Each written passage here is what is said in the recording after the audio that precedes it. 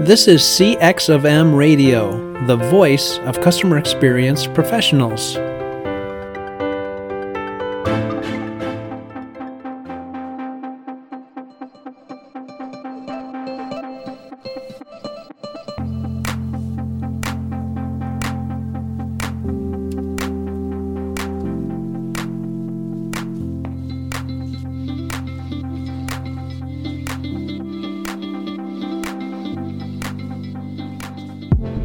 Hello, everyone, and welcome to the World of UX podcast. This is your host, Darren Hood. Thanks, everyone, for taking the time to join us on today. And as always, a special welcome and greetings to those of you who are joining and partaking of the podcast for the first time. Welcome. We are in a bit of a segue. We just finished celebrating our 2-year anniversary.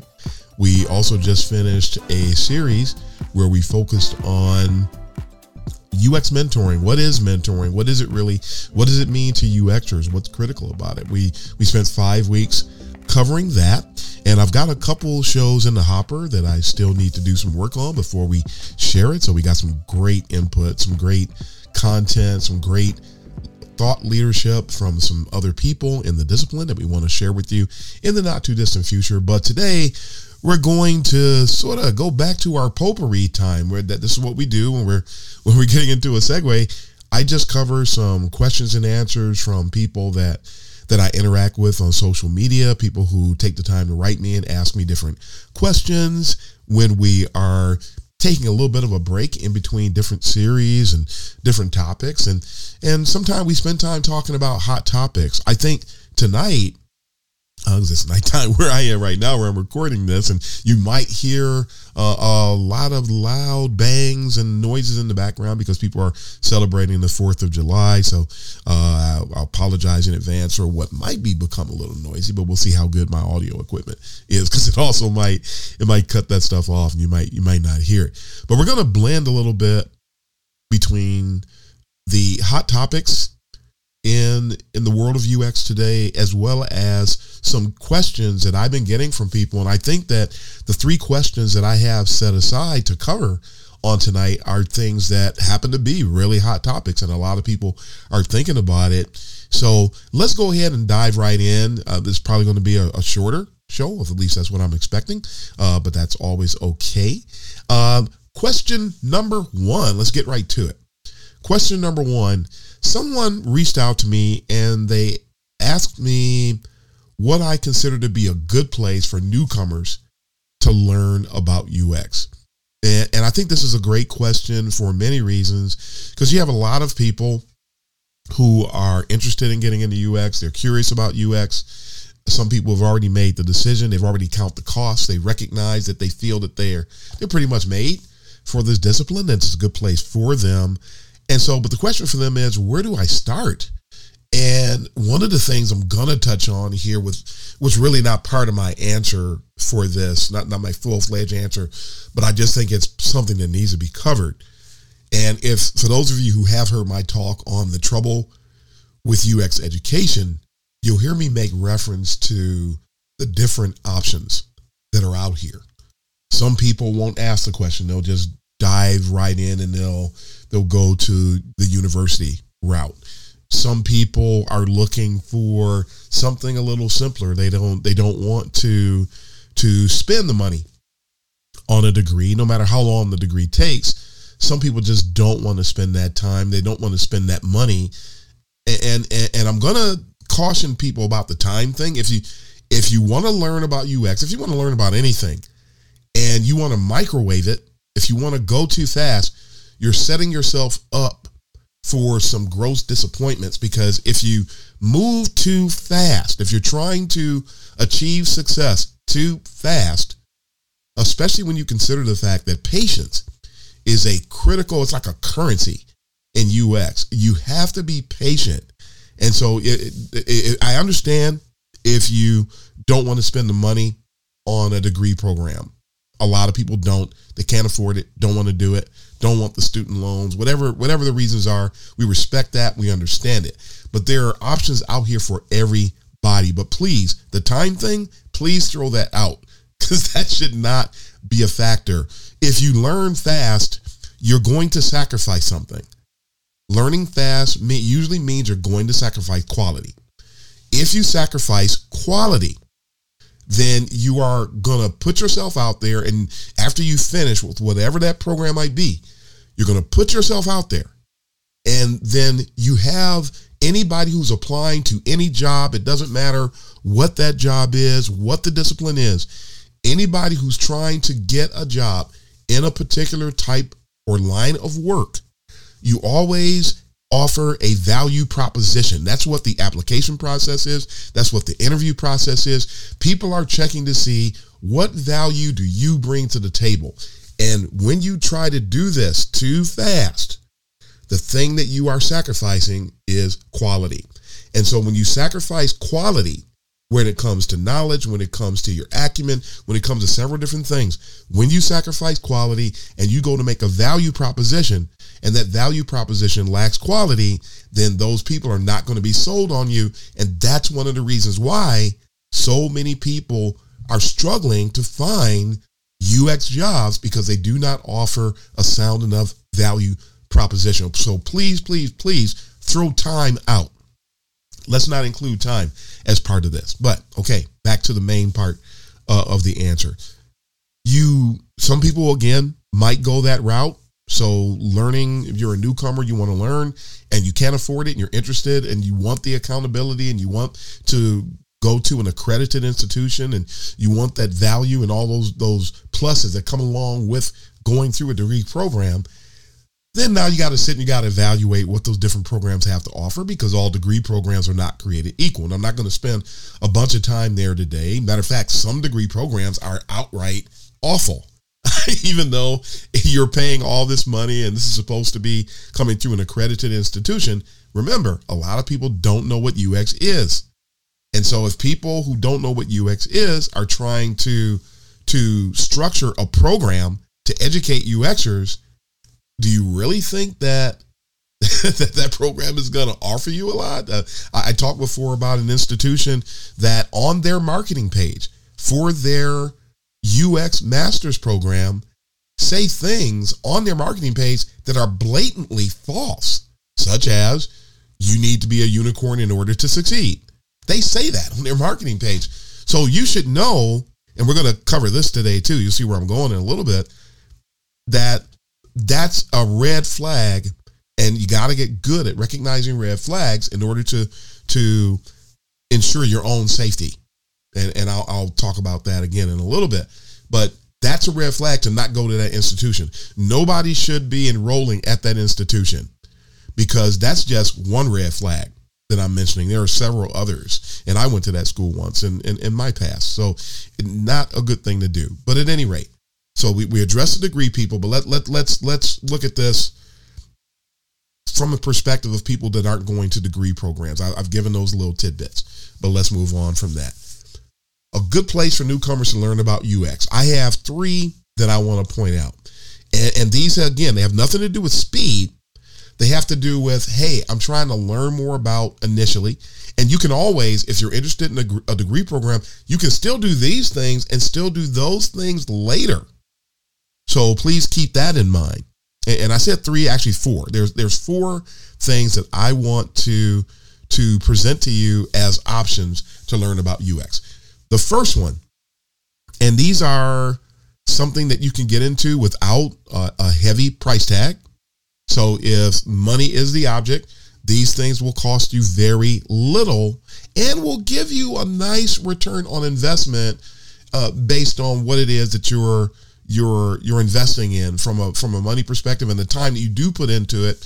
You should get something out of it. I mean, people talk about going to the Google program because they say it'll give a good foundation.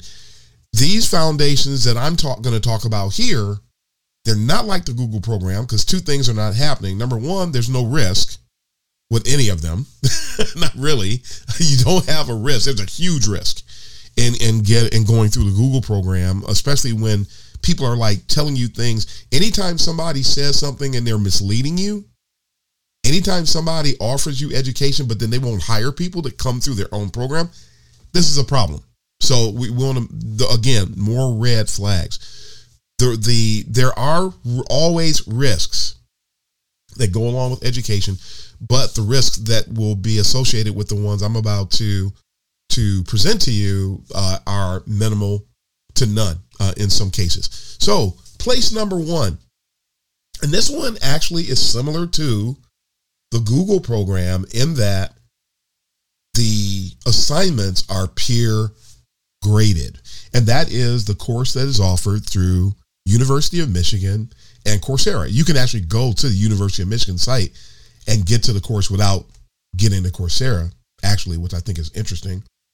But still, it's nice to know that U of M offering a course through Coursera, same type of content, same type of foundational elements, minimal investment from a cost perspective.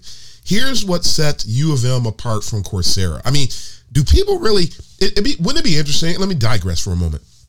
Wouldn't it be interesting if you could see what a program had to offer and you didn't know the name behind the program, and then evaluate and make decisions based on that, not knowing who? Because I guarantee you, if the Google name was not listed in association with their program, people would look for other programs. They're paying for the name Google the same way you might pay for a TV because it says Sony on it, and you're going to get certain things you're going to get because of what you're paying for, but you could get the same thing or better for less money a lot of times, and the same thing applies here. So just to digress and throw that out there, here's the plus about the U of M program. Even though both have peer graded assignments, and people turn in blank work in both and say, hey, please give me a passing grade, I just want to get through this. You have people who go through these programs fraudulently.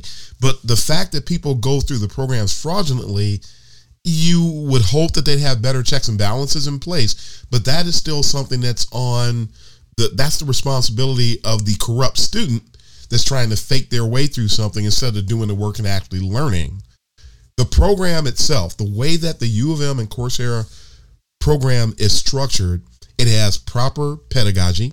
It has proper andragogy. So it takes adult learning principles into account, and that's the andragogical part of it. It has proper structure, proper curriculums, proper activities. That's the pedagogical aspect of it. But the thing is, U of M and Coursera, that course is provided through and with the backing of an accredited institution. Google does not offer that.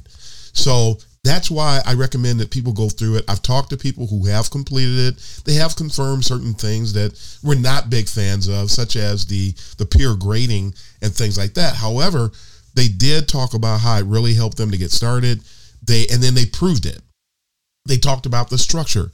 They have actual instructors, people who actually are college professors that are actually taking you through the learning experience. So for that reason, that's one place for someone to get started. Number 2 on my list is the Interaction Design Foundation. And so with the Interaction Design Foundation, you pay either a monthly fee or you pay an annual fee. You have access to the entire learning library through IDF. That's interaction-design.org. That's how you get to the Interaction Design Foundation. You can take their courses. They are all self-paced. What I like about them, even though they've been doing a few things that might be questionable lately, and a lot of people are calling them out about it. What I like about the Interaction Design Foundation is that these things are already structured. Their courses are already structured. So it's not like it's an advancement beyond what would happen if you were just doing self-learning. At least you have some structure that's already there. You have a path that's already established. And so you'll get through it faster than if you were doing things from a self-learning or a self-taught perspective. But you do get to do it at your own pace. So it's a little bit more convenient. It will not break the bank at all. And the Interaction Design Foundation, the thing I love about them is that they have been the keeper of sound, trustworthy information about the discipline for a very long time.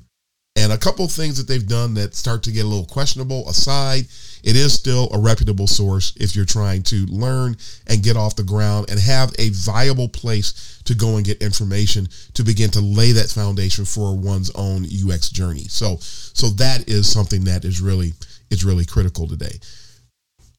Resource number 3, David Travis, who is a fantastic UX practitioner and who wrote the book Think Like a UX Researcher, also has a couple of really great courses for beginners on Udemy. One of them is called The Ultimate Guide to Usability in UX, and it's roughly $79 or so. And he has a course called How to Carry Out a Usability Expert Review. And so that course, if I'm going to double back here and double check because I don't want to get anything wrong on the pricing here, that's $49.99. Again, yeah, the other course is $79.99.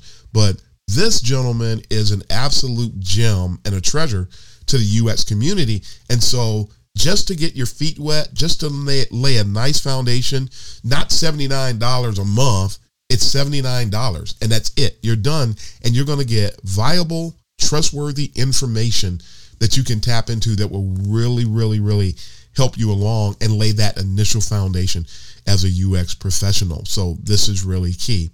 And then number 4, my number 4 recommendation on this topic is with eCornell. Cornell University has a certificate program. You do not have to have a degree to get into this program. And they introduce you to UX design and UX research. It's a basic program that only takes a few months. It usually, the whole thing prices out at about $3,600. And sometimes they offer even a discount, so it's even less than that. This is another program offered through an accredited university. You don't have the self-grading component that exists with U of M and Coursera. You have that accountability factor that's there, and you get to learn things that are going to be critical to you in laying a sound foundation in the discipline. And you get to have Cornell on your resume, which is a selling point. That's one of the reasons folks go to the universities, folks, because it's a selling point. Whereas some people, when they see Google on your resume, hiring managers, they will disqualify you because they see that. They'll disqualify you. Some hiring managers will disqualify you if they see that you got educated at a boot camp. So again, when people go to these universities, they're paying for something beyond what you think they're paying for, and that's the right to not have your resume balled up and filed in over in file number 13 over there in the round trash can because they don't think that you have a good value proposition. So just some things to keep in mind. Great places to get started when it comes to learning. Topic number 2 that we want to cover on tonight. Someone had mentioned to me, I talk about the need for having a filter in UX. And so someone was saying, well, okay, I get it. You say I need a filter. How do I develop a filter? And can you really clarify what is a filter? Well, when I'm talking about filters, think about a fish tank. For those of you who've ever had an aquarium, you have to have a filter, and that filter helped to keep the water as clean as possible. Or maybe from a human perspective, you've had a water pitcher, and that water pitcher, or you have a filter that's attached to your water. So when you turn on and run the water, you're getting filtered water. And so what's going on with these filters? What's really going on? They are means of protection. They're a means of keeping people safe. They're a means of removing sediments or detrimental elements and keep them from getting through so you can drink and be exposed to the best possible product in the end. And so filters, when it comes to having a filter in UX, filters help us. They're really a thing that's birthed out of critical thinking and academic thinking that causes us to question things and put forth efforts to validate things so that we're only embracing something that is viable, something that's trustworthy, something that's useful, something that's practical, and not just believing everything that you see and hear, which is interesting. I've said this before. There was no misinformation in UX prior to 2011. Since 2011, it's been just this huge uptick where now we're being overrun with misinformation in UX, and it's really going to another level. I talk about the trolls sometimes. They're part of the misinformation bit because the problem, the epidemic, because they're always saying things that are not true. They never prove anything. If you try to prove something to them, they dismiss themselves from the conversation because they really don't want truth. They just want to start trouble. Here's the issue with the trolls. They say things that aren't true and they leave destruction in their path. If you have a filter, you will become better at identifying what's right and what's not. You won't be afraid to identify what's right and what's not, which a lot of people are, frankly, today. But when you believe everything that you see and hear, you have no filter at that point. So when you think about the benefits of the filter being safety, when you think about eliminating detrimental factors, I hope you can understand the need for having that filter. But again, the question is, how do I develop a filter? So we know what a filter is, we know what it does, but how you develop it. That's the tough part of this, because I mentioned earlier, you got to have patience. You got to have it. You know that without a filter, everything gets through and then you suffer the associated consequences. So how do you develop a filter?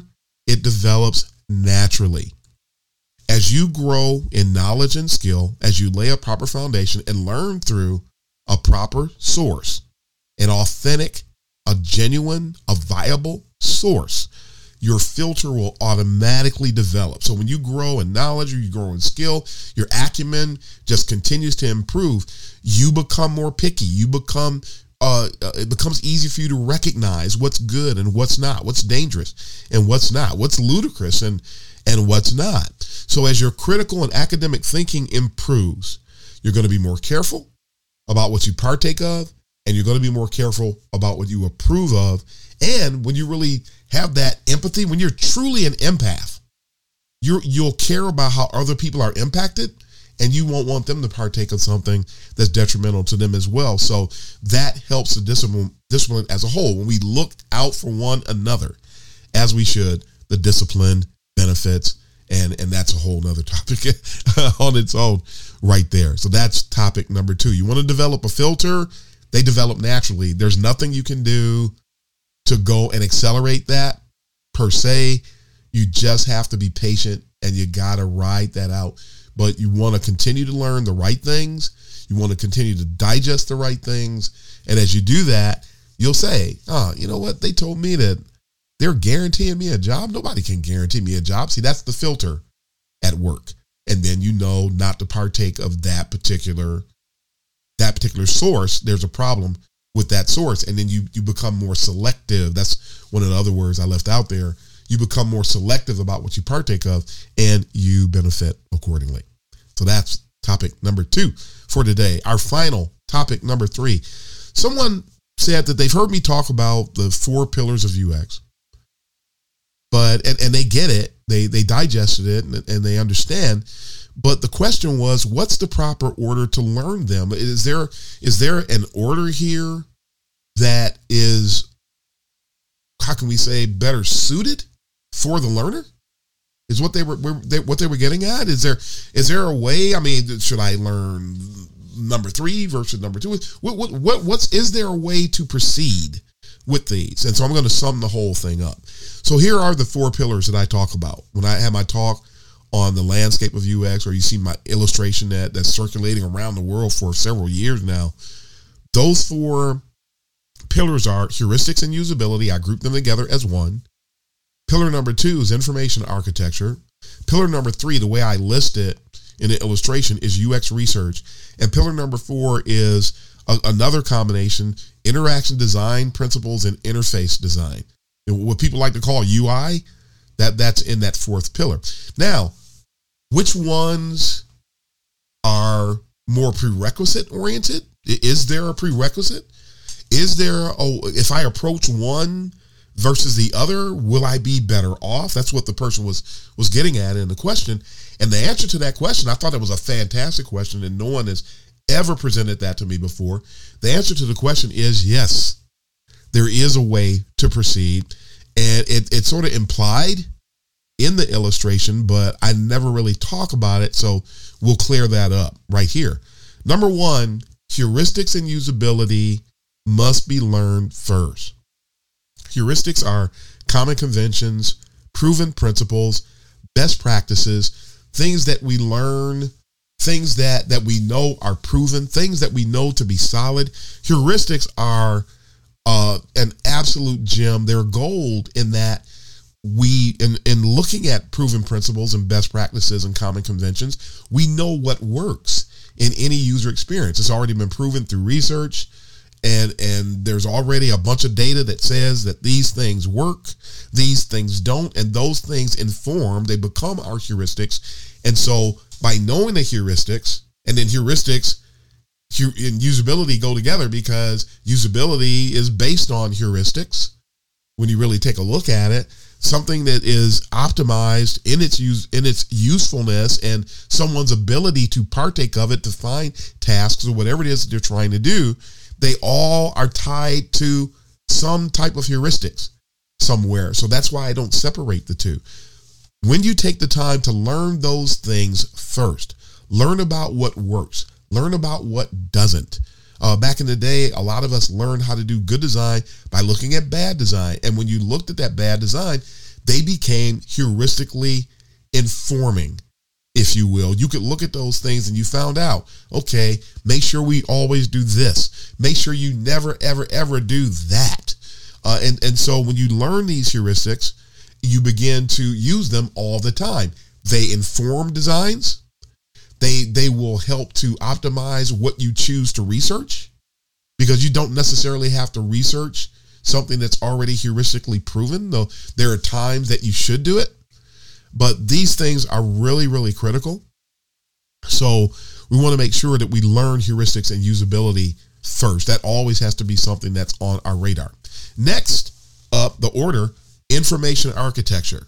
And the reason for that is that information architecture, there are three major components in information architecture. One is nomenclature, how things are labeled, whether it's in the navigation, whether it's the label on a button, whether it's the headings that you have in your content. And that's where they have that information architecture and content strategy overlap. And a lot of people keep referring to that as UX writing, but it's really information architecture and content strategy stuff. Really, and which is funny because information architecture has been like cast off. But at any rate, I don't want to go on a tangent here. Nomenclature, how things are labeled, is a part. How things are grouped, taxonomies, that's a huge part of information architecture. And the two of them together, the result of those two things is what we call an information scent or cues. And so through the way things are labeled and the way things are grouped, whether it's just finding information or completing tasks, we have the building blocks of findability, which is the product of information architecture. Every information architecture, whether it's good or bad, renders find something findable or not findable. And so if it's successful, then findability is optimized. If it's not successful, findability becomes very difficult and in some cases impossible. So the more we know about heuristics and usability, it can inform what we do with information architecture.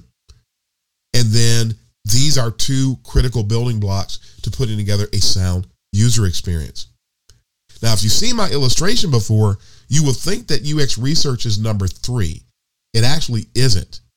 Because if you want to be a researcher, but you don't know anything about heuristics and usability, information architecture and interaction design principles and interface design, how in the world are you designing your research? People are going to just start spitballing and putting things together instead of having the benefit of building on those other 3 pillars. So for that reason, there are interaction design principles, things that inform how interaction design should be executed, how it should be presented. Many of them happen to be heuristics. So when you learn about heuristics, you have a head start when it comes to those interaction design principles, but you need to have those things fully in tow before you start working on interface design. Because if you don't know the principles, if you don't know the heuristics and usability, if you don't know information architecture, that interface design is not going to be very good. So, and the principles, because people are interacting with the interface, they need to be in place before you even get to the UI. And a lot of people who are doing UI design and don't know these things, well, that explains why it looks good, but it doesn't work good. And looking good doesn't mean that it's going to work well. So something else to keep in mind.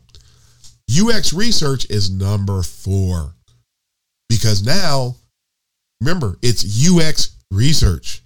We're doing research that supports UX initiatives. So there's a good up to 125 methods, methodologies, techniques, and deliverables associated with UX research. But the things that take place in the heuristics and usability level, information architecture, interaction design principles, and interface design, when we know these things, when we understand these things, now it puts us in a better position to design and structure research so that we can gain actionable data that informs or validates design efforts. So UX research is number 4. So learn things, strive to learn things in that order. Yes, there's going to be some overlap. It's okay for there to be overlap. We welcome you to that. Go ahead and let it overlap, but keep your radar out for these different factors and continue to build your own personal UX maturity by optimizing these 4 areas, and you'll be in a good position. So, folks, that's it for this week's Potpourri. Just 3 key topics that came up, hot topics, as well as things that people have been asking me about over the course of the last 2 weeks. So I want to make sure to stress these things and give folks some insights and send me some feedback. Let me know. I mean, people reach out on LinkedIn all the time. Let me know how these things work out for you. Let me know if you have any additional questions. I'd be more than happy to cover these in the future. So, but until next time, folks, that is all the time we have for today. It is time to sign off. So until next time, this is the host of the World of UX podcast, Darren Hood. Happy UXing, everybody.